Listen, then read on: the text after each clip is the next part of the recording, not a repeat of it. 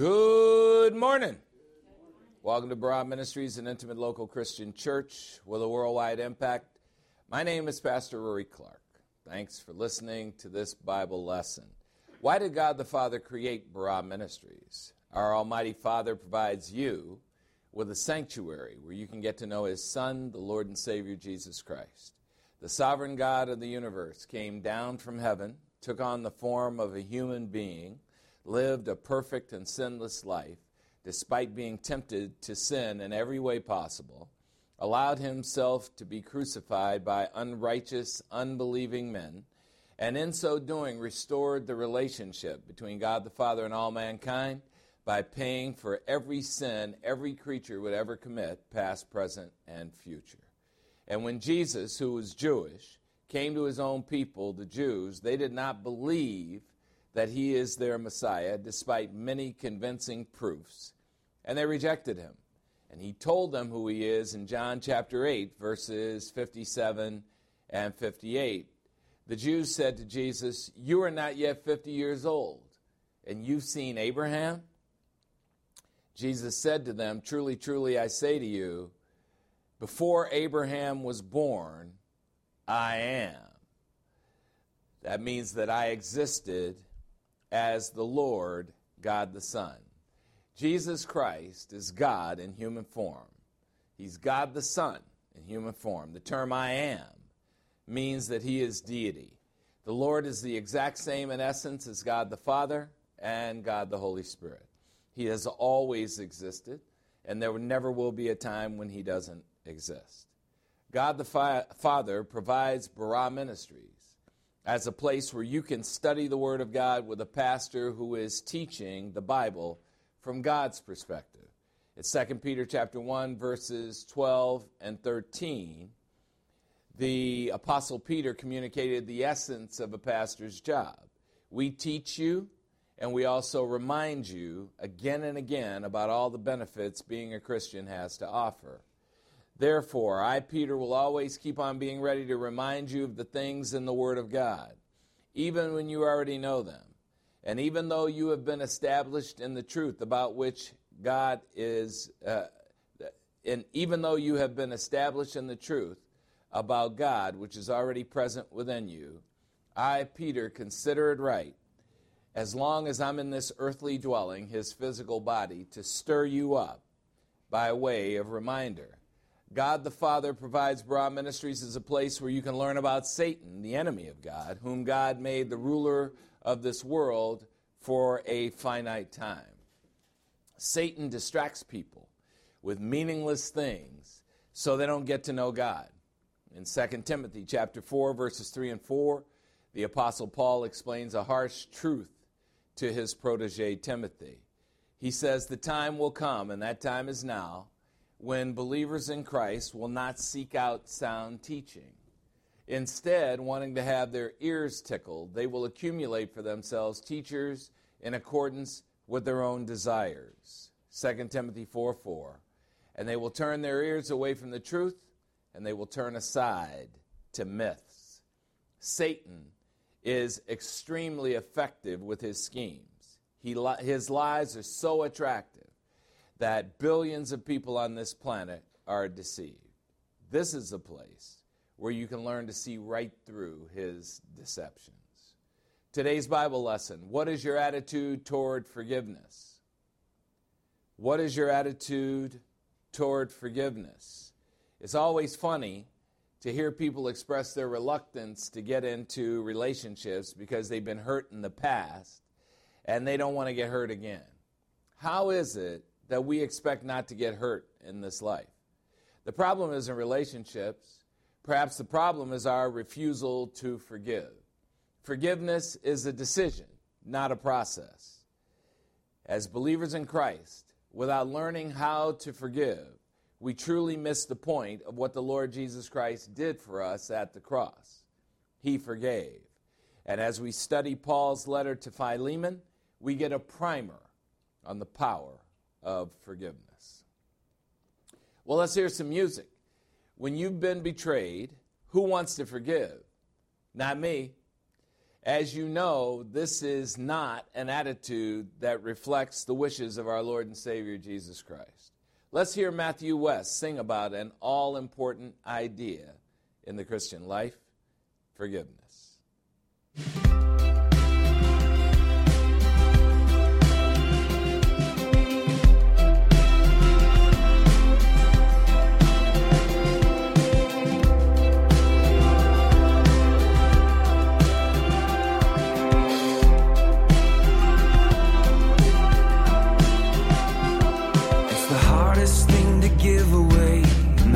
Thing on your mind today, it always goes to those who don't deserve.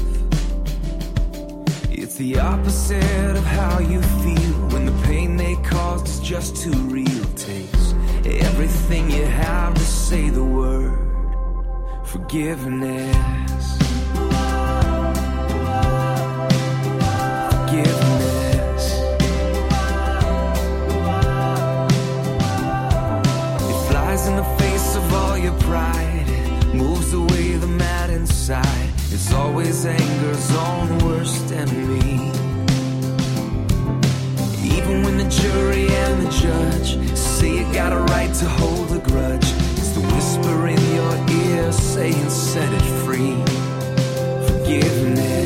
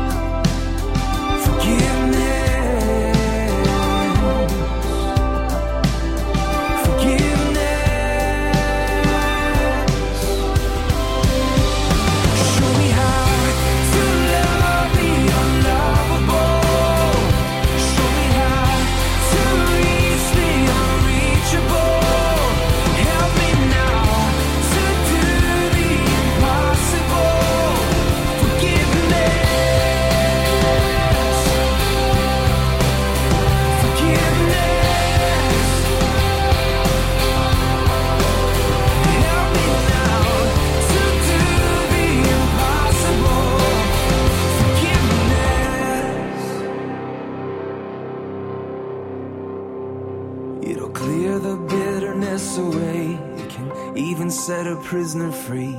There is no end to what its power can do.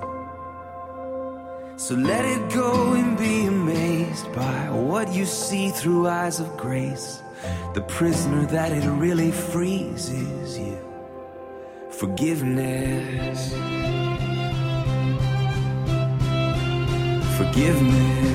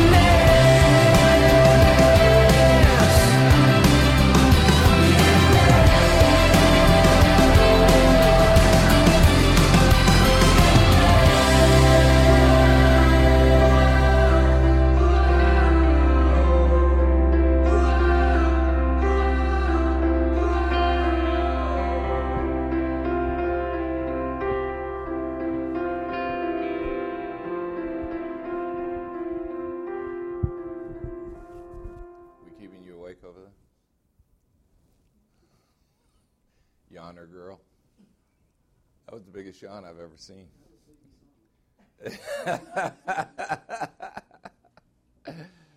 Let us pray. We're grateful, Heavenly Father, for the privilege of studying your absolute truth, the Word of God. Father, there are too many situations in our lives where we are wronged by other people. especially by those who are supposed to be closest to us. And despite our best efforts, often we can't get these people to stop hurting us. Yet you command us to forgive just as you have forgiven us. That's a tall task. Thank you for what you have done for us. And thank you for today's lesson, which may lend insight as to how we can see our way clear to forgive those who have wronged us. Through this lesson, help us to see why Christianity is different. Unconditional love, forgiveness, and grace. We ask this through the power of God the Holy Spirit, in Christ's name. Say it with me. Amen. Amen. Today's Bible lesson, what is your attitude toward forgiveness? What is your attitude toward forgiveness? Well, Paul's letter to Philemon is one of the many biblical stories of forgiveness.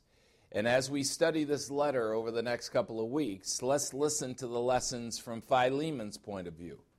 As Paul contemplated writing the letter, he had to be thinking about his friend's attitude toward forgiveness. As you'll remember from our last lesson, Onesimus, a slave from Colossae, who belonged to Philemon, stole a lot of money, a big bag of gold, and ran away 1,200 miles to Rome. Now, what Onesimus was reasoning is that Rome was a place he could get lost where no one could find him. In the human realm, he was right.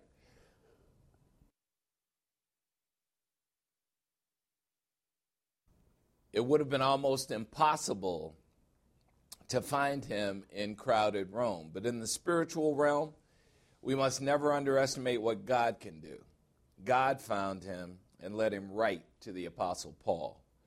Onesimus was out living it up, spending his ill-gotten gain. Perhaps he partied a little too hard because he got arrested and he ended up in a prison cell with the Apostle Paul. Coincidence? I don't think so. God led Onesimus to Paul, who gave him the gospel message. And Onesimus responded positively to the message and becomes a new believer in Christ. Paul and Onesimus became close. And as they talk, Onesimus tells Paul that he is from a small town called Colossae. Paul is astonished and excited. Get out! And he tells Onesimus that his best friend lives in Colossae, a man named Philemon. Ruh-roh. Imagine Onesimus at that moment. Yikes! Onesimus tells Paul the story of how he ended up in Rome. Paul decides to use this new believer in Christ to deliver the letter to the Colossians, to the very person from whom Onesimus was running away. And in the letter, Paul asks his friend Philemon to live his Christianity by forgiving Onesimus and being reconciled to him. So Onesimus took the letter to the Colossians, he took the letter to Philemon, he took the letter to the Ephesians along with one other person, and now here he is standing right in front of Philemon, the person he had jobbed, the person he had stolen from. There are many stories of forgiveness in this life. None of us gets out of this life with being hurt, and most of the time by people we love the most, people to whom we make ourselves vulnerable. Here are a couple of stories. There's the story of the fireman. After a long shift at the fire department, a firefighter fell asleep while driving and crashed into another vehicle, taking the life of a pregnant mother and injuring her 19-month-old daughter. The woman's husband, a full-time pastor, asked the judge to give the man a lesser sentence. Many years later, the two men remained close. The widower began meeting with the man for coffee and conversation, and the pastor reasoned, "I can forgive as I have been forgiven." There was the mother who lost her son. An Iranian woman had revenge on her mind. She said, "Retribution was my only thought." And after her teenage son was murdered, and in a dramatic turn of events, moments before the killer was to be executed, the woman made a last-minute decision to pardon the man. Another woman was abused by her mother, and it ruined their relationship. The woman said she never imagined that she would reconnect with her mother during her adult life. Her mother suffered several strokes that left her unable to communicate or take care of herself. With no one else to help, the woman began to sit by her mother's bedside and read to her. Through this, the hate she had for her mother changed into forgiveness and love. When we hear stories like this, we'd like to believe that there's something remarkable in us when we can put aside anger and blame to find mercy in our hearts. In reality, we are simply reflecting the forgiveness of the Lord, God the Son, who came to earth to forgive the whole world. In Matthew chapter 5, verses 43 to 48, the Lord says this, "You have heard it said, you shall love your neighbor and hate your enemy." Matthew 5:44. "But I, the Lord Jesus Christ, say to you, love your enemies unconditionally and pray for those who persecute you." Matthew 5:45. "So that you may be sons of your God and Father who is in heaven. For God the Father causes his sun to rise on the evil and the good, and God the Father sends rain on the righteous and the unrighteous." Matthew chapter 5:46. "For if you love unconditionally those who love you unconditionally." That's a third-class condition if. Maybe you will, maybe you won't. You have a choice.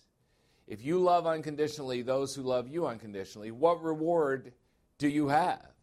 Do not even the tax collectors, the lowest of the low, do the same? Matthew 5:47. "And if you greet only your brothers," again, third-class condition if. Maybe you will, maybe you won't. You have a choice. "What more are you doing than others? Do not even the Gentiles, the lowest of the low, do the same? Therefore," Matthew 5:48, "you are to be perfect as your heavenly Father is perfect." So let's get started on our verse-by-verse study of Paul's letter to one of his best friends, Philemon, a wealthy man who hosts the Colossian church from his home. Philemon chapter 1, and we'll study verses 1 to 25, one of the shortest books in the Bible. Here's Philemon 1:1.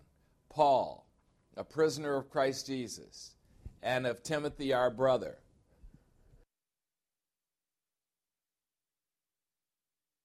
to Philemon, our beloved brother and fellow worker, and to Apphia, his wife, and our sister in Christ, and to Archippus, Philemon's son, and our fellow soldier, and to all those who meet in the church in your house, dear Philemon. Grace to you and peace from God our Father and from the Lord Jesus Christ." There's Paul's standard greeting for letters, and it's a note of interest that Paul greets all the members of the household. If someone steals from you, it affects everyone in the house. Well, who is most likely affected? The wife. Women are experts at taking on the feelings of their men and getting bitter when their men are mistreated. Paul knew this just wasn't a letter to his friend. It was a letter to his friend's family, including the members of his spiritual family that met in the church. Paul continues with the letter's greeting, Philemon chapter 1, verse 4. "I thank my God and Father always, making mention of you, Philemon, to him in my prayers, because I hear of your unconditional love, and I hear of the faith you have directed toward the Lord Jesus Christ and toward all the saints." Philemon 1:6, "And I, Paul, pray that the fellowship of your faith may become effective through the knowledge of every good thing which is in you for Christ's sake."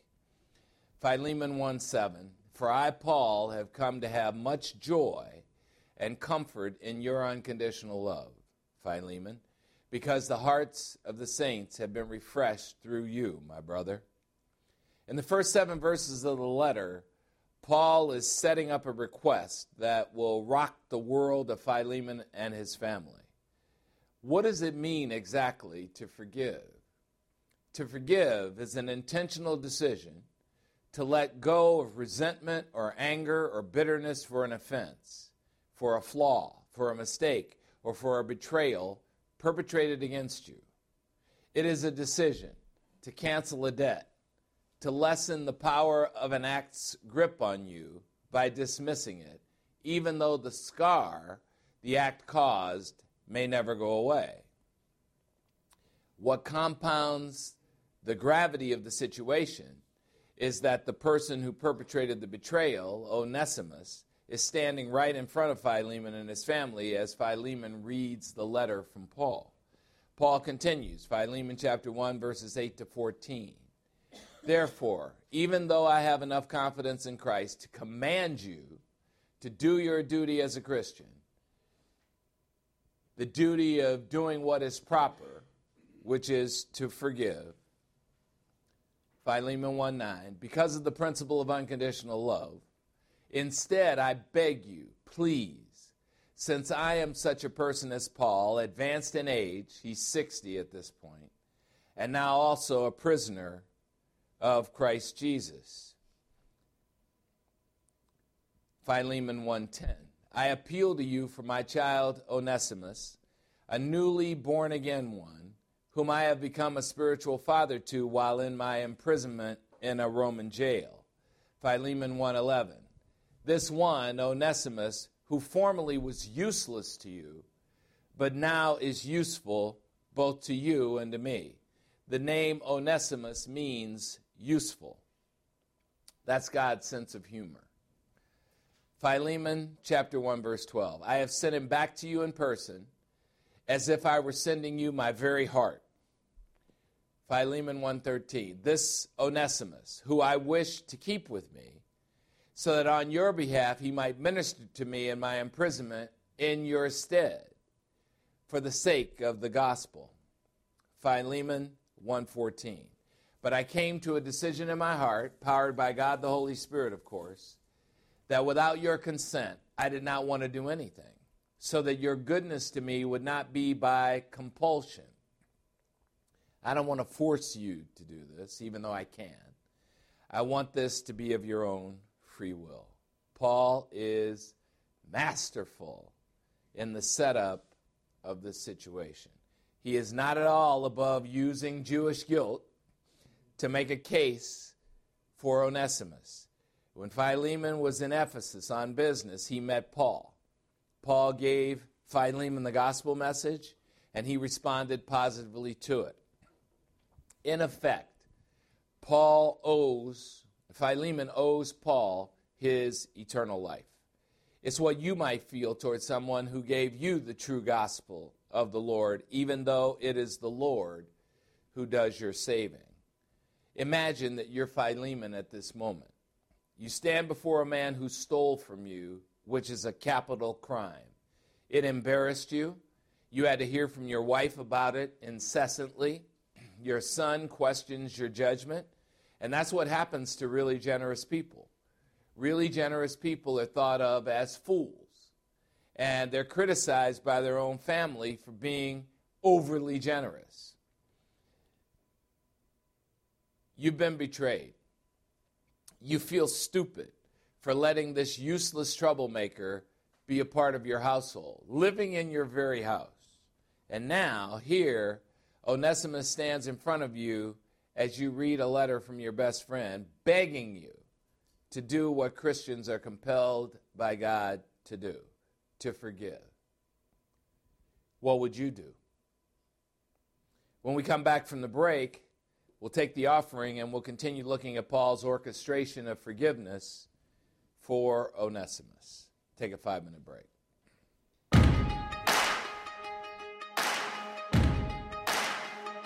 Why you ever chose me has always been a mystery.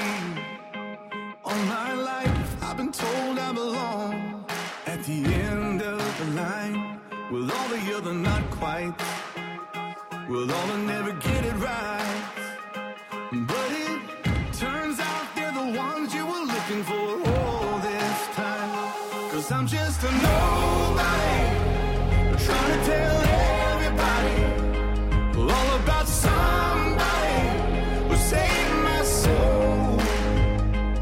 Ever since you rescued me, you gave my heart a song to sing.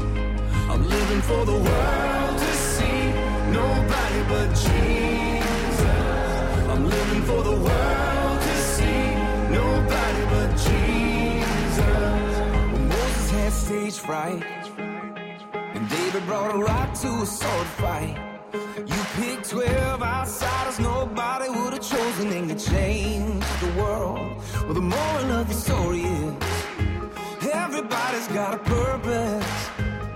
So when I hear that devil start talking to me, saying, who do you think you are? I say, I'm just a nobody, trying to tell everybody all about somebody who saved my soul.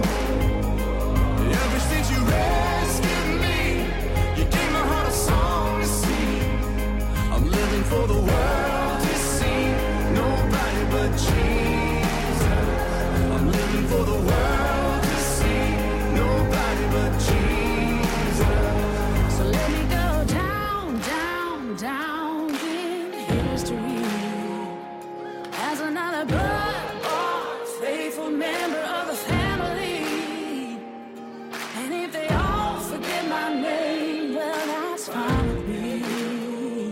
I'm living for the world to see. Nobody but Jesus. So let me go down, down, down in history. Down in history. As another blood-bought, faithful member of the family. That's all I ever wanna be. And if they all forget my name, well, that's fine with me.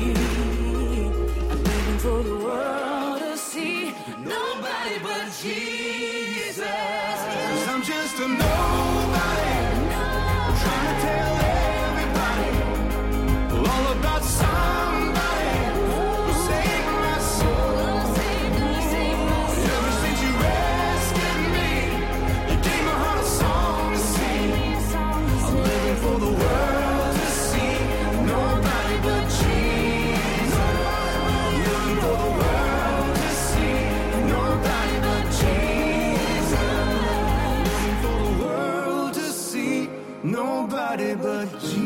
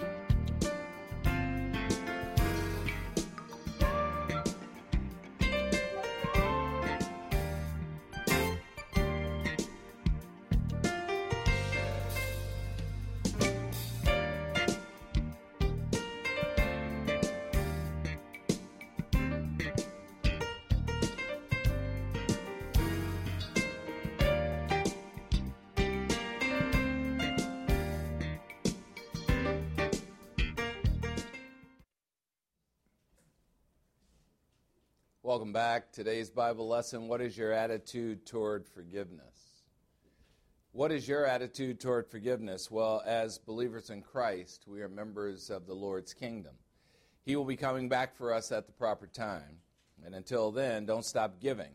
Don't stop living. And don't listen to people who are lost for your direction and your self-worth. Right now, it always appears the forces of evil are winning.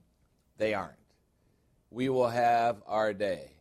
Luke chapter 21, verses 25 to 28 say this: there will be signs in the sun and the moon and the stars, and on the earth there will be dismay among the nations. There will be perplexity at the roaring of the sea and the waves. Luke 21:26, there will be men fainting from fear and from the expectation of the things which are coming upon the world, for the powers of the heavens will be shaken. Luke 21:27, then they will see the Son of Man coming in a cloud with power and with great glory. Luke 21:28, and when these things begin to take place, believers in Christ, straighten up and lift up your heads, because the remainder of your redemption, your purchase from slavery to sin, is drawing near. As believers in Christ, we have the victory, and we give to keep on robbing Satan of those he seeks to victimize. Thank you for your generosity, which makes it possible for people all over the world to hear the gospel message. Let's welcome up Deacon Denny Goodall with one of his always inspiring offering messages.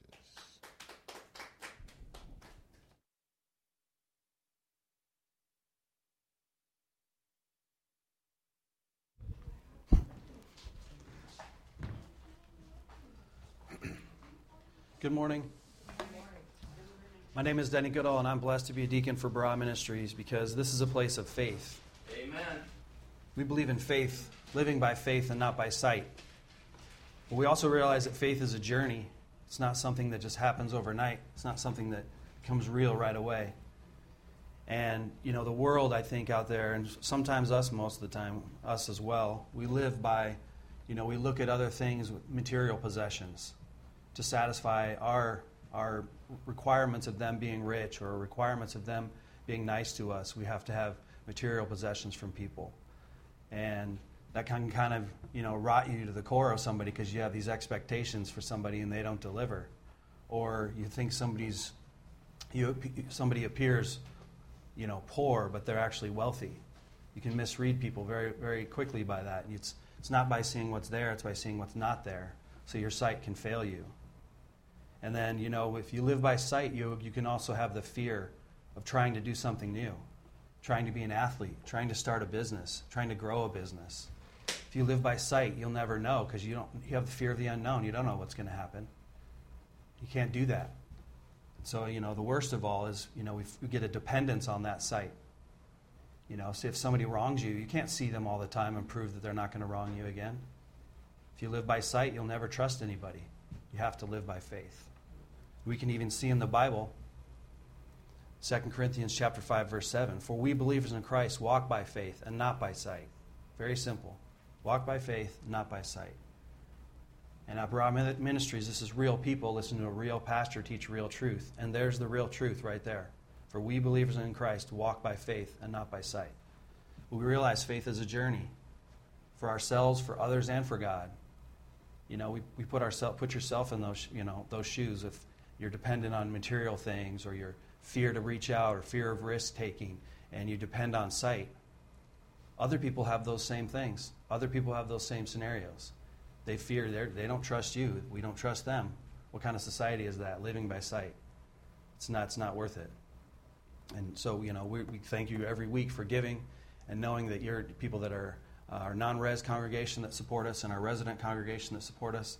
We know that you're out there, and I have faith that you're going to keep supporting this ministry, and I have faith in God, and I have faith in myself to be a reflection of God's grace and His faith. And so sometimes it's hard, but it's worth it.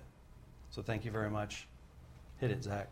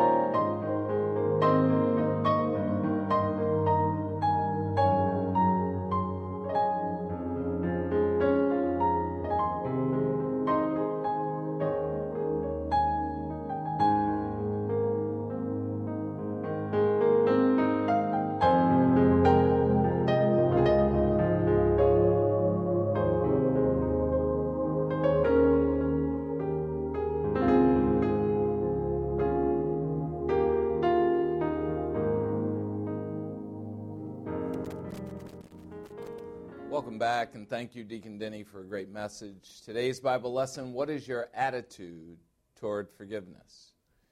What is your attitude toward forgiveness? Well, let's take a look at the second half of Paul's letter to Philemon. If you were Philemon, what would you do? Paul describes Philemon as a man who has mercy, a man who is generous. He started a church in his home, a man who lives his faith, a man who loves unconditionally, a man whose life makes a difference in the lives of everyone with whom he comes in contact. Yet Philemon is human. How could he not be bitter? Remember what the Lord commands, though, in Hebrews chapter 12, verse 15. He says, "See to it that no one comes short of the grace of God the Father, and that no root of bitterness springing up causes trouble, and by it many be defiled." Now, a root is something that is deeply implanted in the soil. And when you want to pull a weed out that has a root, you really have to have a lot of strength to pull that root out. That's what happens when we're bitter. And the term defiled, the Bible has to be interpreted in the time it was written. And if you were defiled, what it meant is that somebody was taking their chamber pot, in which they do all of those things that we do in a toilet, and was dumping it over their balcony. And you happened to be walking underneath the balcony at that time, and you were in the wrong place at the wrong time. Amen? Amen? Come on, you have friends like that who have dumped their chamber pot right on the top of your head. Amen? Don't act like I'm the only one. Look, it's easy to love those who love you. It's not so easy to love those who hurt you. Paul is making the case that the useless one has become useful. It's a description of Onesimus's life, yet it is a description of all of us, as we learn in Ephesians chapter 2, verses 1 to 10. And this letter, the letter to the Ephesians, was one of the letters that went via courier to Philemon's home as well. And you believers in Christ were spiritually dead in your trespasses and sins. That's all of us. We came to the earth physically alive and spiritually dead because of our trespasses and sins, and because of the imputation of Adam's sin at the moment of physical birth. What does that mean? We were useless. Ephesians 2:2. In which sins you formerly walked as a lifestyle. Remember, walked in the Bible means lifestyle. In which sins you formerly walked according to the curriculum of this world, as Satan's world system of thought. Satan has a curriculum designed to educate you to act like he wants you to act and not like God wants you to act. According to the prince of the power of the airwaves, that's Satan. Satan controls the media. According to the spirit that is now working in the sons of disobedience, and that's a reference to unbelievers. Ephesians 2:3. Among them, these unbelievers, we too all formerly lived in the lusts of our flesh, indulging the desires of the flesh and the desires of the mind. And just as they, we were by nature children of wrath, destined for the lake of fire from birth, even as the other unbelievers were. Ephesians 2:4. But God the Father, being rich in mercy, and mercy is a willingness not to give us what we deserve, the lake of fire. But God the Father, because of his great unconditional love with which he loved us unconditionally. If you didn't hear him the first time, he told you again what his attitude toward you was. Unconditional love, unconditionally. Ephesians 2:5. Even when we were spiritually dead in our transgressions, God the Father made us spiritually alive together with Christ. By grace you have been saved. Imagine that. God the Father allowed God the Holy Spirit to place us into union with his Son after a betrayal, the betrayal of sin. Ephesians 2:6. And he raised us up with him, resurrecting us believers from the dead, a future event. and seated us with Jesus, a present event, at the right hand of God the Father in the heavenly places. Why? Because of your union with Christ Jesus. Ephesians 2:7. So that in the ages to come, God the Father might show the surpassing riches of his grace. And grace is the willingness to give us what we don't deserve, expressing kindness toward us who are in union with Christ Jesus. Ephesians 2:8. For by grace you have been saved through faith. And that faith and that grace and that salvation is not from the source of yourselves. You can't save yourself. It is a gift from the source of God the Father, not a gift as a result of your works, so that no one may boast about saving himself. There's the problem with the religious. They want to save themselves. Unfortunately, you can't. Your salvation is a free gift from the grace of God. You can't do anything to affect it, and anything you try to do to affect it interferes with it. Here's the closure, Ephesians chapter 2, verse 10. We believers in Christ are God the Father's workmanship. You, as far as God the Father is concerned, are a work of art. You were created to be in union with Christ Jesus, and you were appointed to do good works. Which good works God the Father prepared beforehand so that we believers in Christ would walk in them as a lifestyle. What a challenge for Philemon. This letter to the Ephesians was a part of Onesimus' delivery package as well. What would you do if you were Philemon with the person who betrayed you standing right in front of your face? Paul continues his appeal to his friend in Philemon chapter 1, verses 15 to 25. For perhaps this was the reason the useless one, Onesimus, was separated from you for a while, Philemon, that you would have him back forever, both now and for all eternity as a brother in union with Christ. Philemon 1:16. This time, no longer as a slave, but more than a slave, as a beloved brother, a brother especially useful to me, but how much more useful to you, both in the flesh and in our union with the Lord. Ephesians 1:17. If then, Philemon, you regard me a partner, and of course you do, accept Onesimus as you would accept me. Ruh-roh. Ruh-roh. Philemon's 1:18. But if Onesimus has wronged you in any way, that's a first-class condition, if and it's true, and of course he has, or if he owes you anything, and of course he does, charge that debt to my account. What is Paul saying here? Paul is saying, I'll pay you back for his sins. Sound familiar? Philemon 1:19. I, Paul, am writing this with my own hand.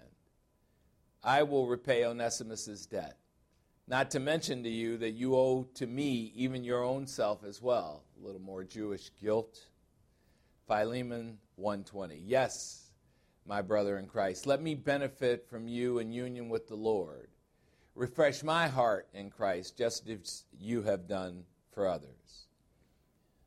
Paul made Philemon an offer he couldn't refuse. Philemon 1:21. Having confidence in your obedience, I write to you, since I know that you will do even more than what I ask you to do. Philemon 1:22. At the same time also, prepare me a lodging, your guest bedroom, for I hope that through your prayers I will be given the chance to come to you. Philemon 1:23. Epaphras, my fellow prisoner in Christ Jesus and the pastor of the church in your home, greets you. Ephesians 1:24, as do John Mark, the writer of the Gospel of Mark, Aristarchus, Demas, and Luke, all of these being my fellow workers. So, what is he saying? Philemon, we're all watching you to see what you do. Philemon 1:25, the grace of our Lord Jesus Christ be with your spirit. Paul is asking a big favor of a friend. That his friend forgive a person who has wronged him, betrayed him, and who has committed a capital crime punishable by death. What would you do? As Christians, we are called to do what the Lord has done for us. When somebody betrays you, it's really easy to forget that you've betrayed as well, that you've betrayed the Lord, and you betray him every time you sin. And so it's really easy to point at the faults of other people and to forget what you have done. I had an amazing example of a Christian living Christianity this week that was absolutely impressive to me. And I won't share the details with you, but in my heart, it was an amazing thing. We are called to forgive, but it's much easier said than done. But that's exactly what the Lord would always want us to do. So as we continue our assessment of Philemon's dilemma next week, we'll decide what the proper thing is for him to do and what the Christian thing is for you to do in the matter of those you need to forgive.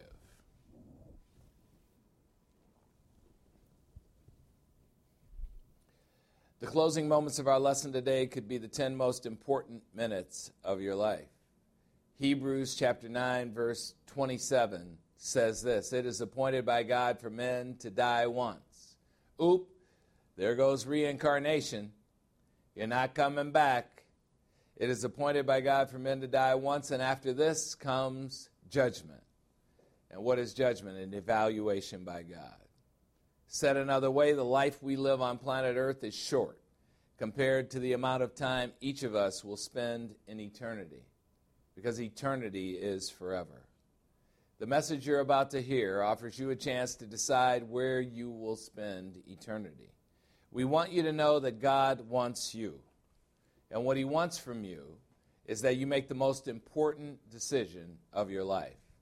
There's a person at the core of Christianity, the creator of Christianity, who cares about you. His name is Jesus Christ.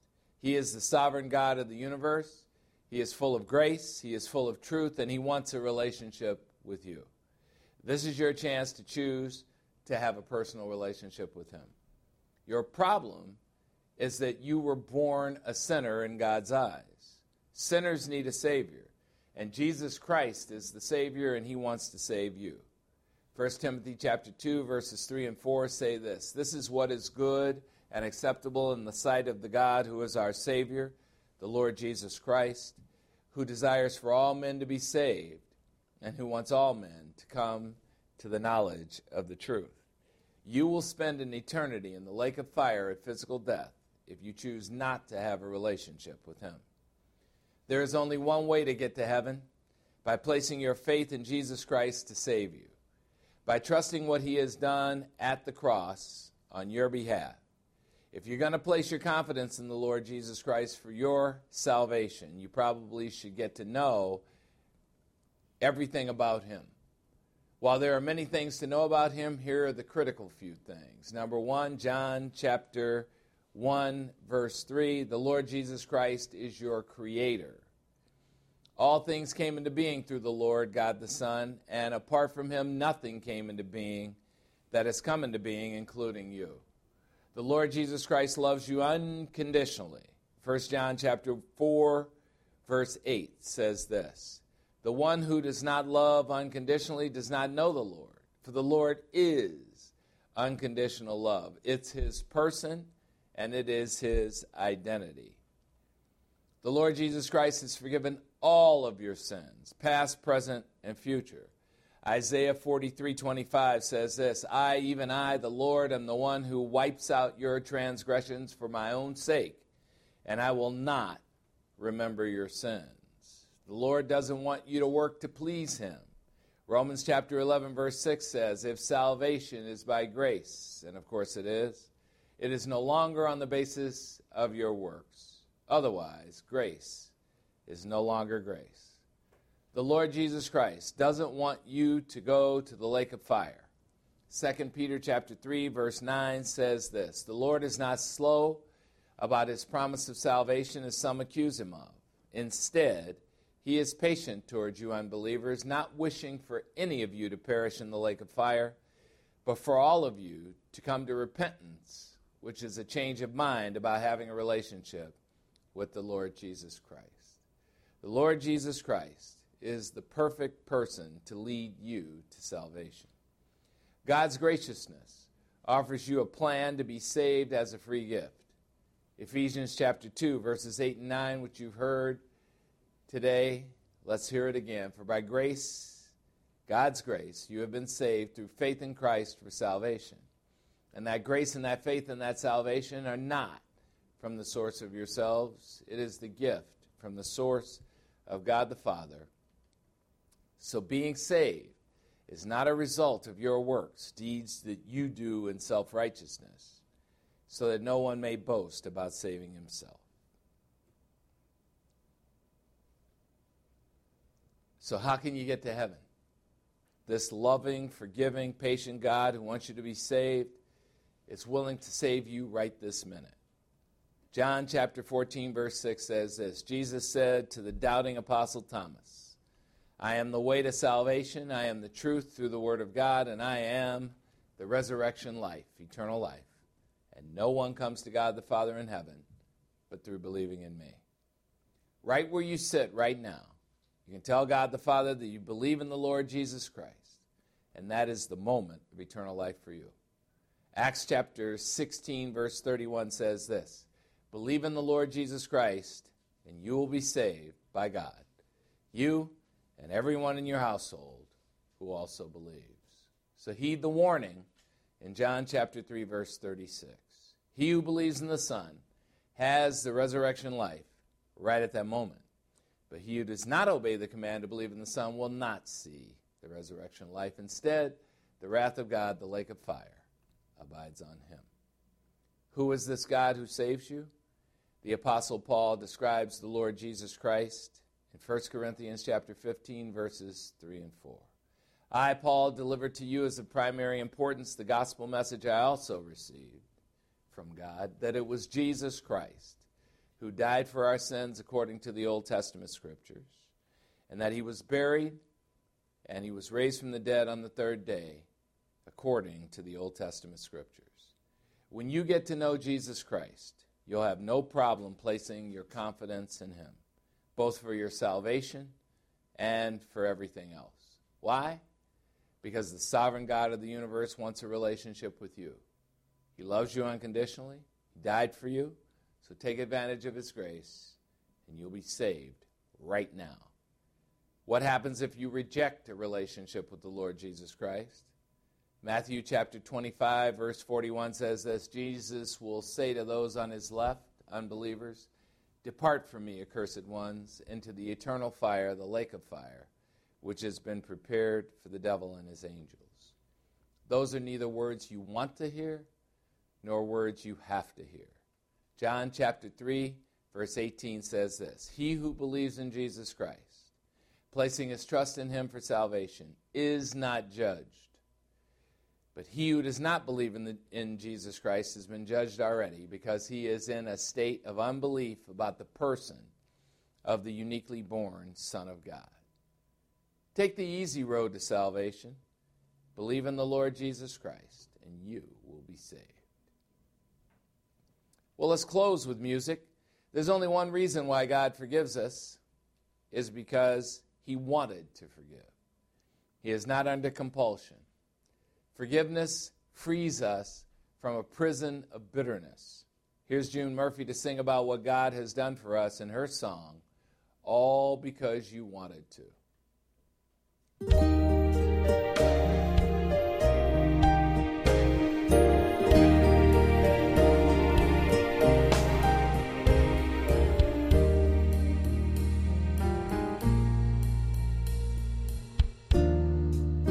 God Almighty, your word is the air I breathe.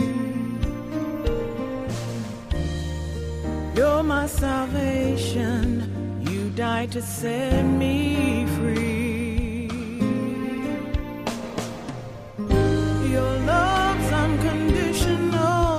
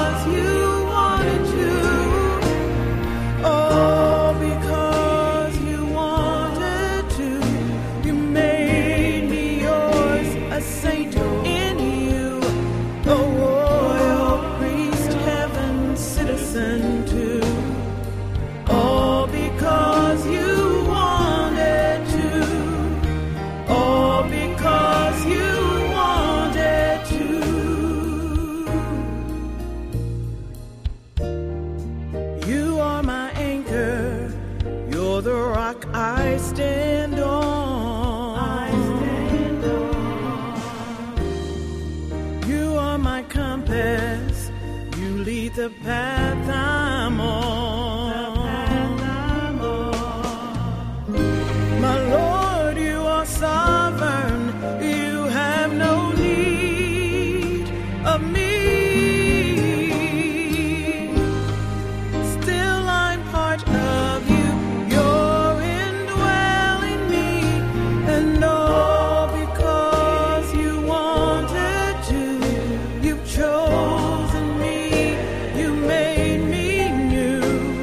Righteous, blameless, holy Jew. All because you wanted to. All because you wanted to. You made me yours, a saint in you, a royal priest, heaven's citizen too. All because you wanted to. All because you wanted to.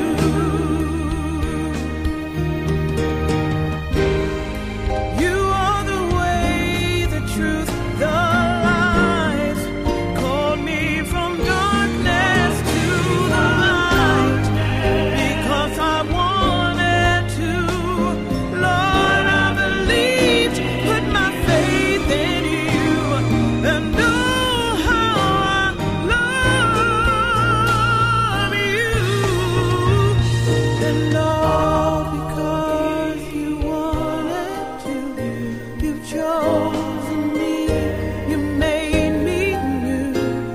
Righteous, blameless, holy Jew. All because you wanted to. All because you wanted to. You made me yours, a saint in you, a royal priest, heaven's citizen too. All because you wanted to. All because you wanted to. Just because you wanted. You set me apart, forgave me too. You gave me faith, a hope in you. You chose to endure the cross because you wanted to.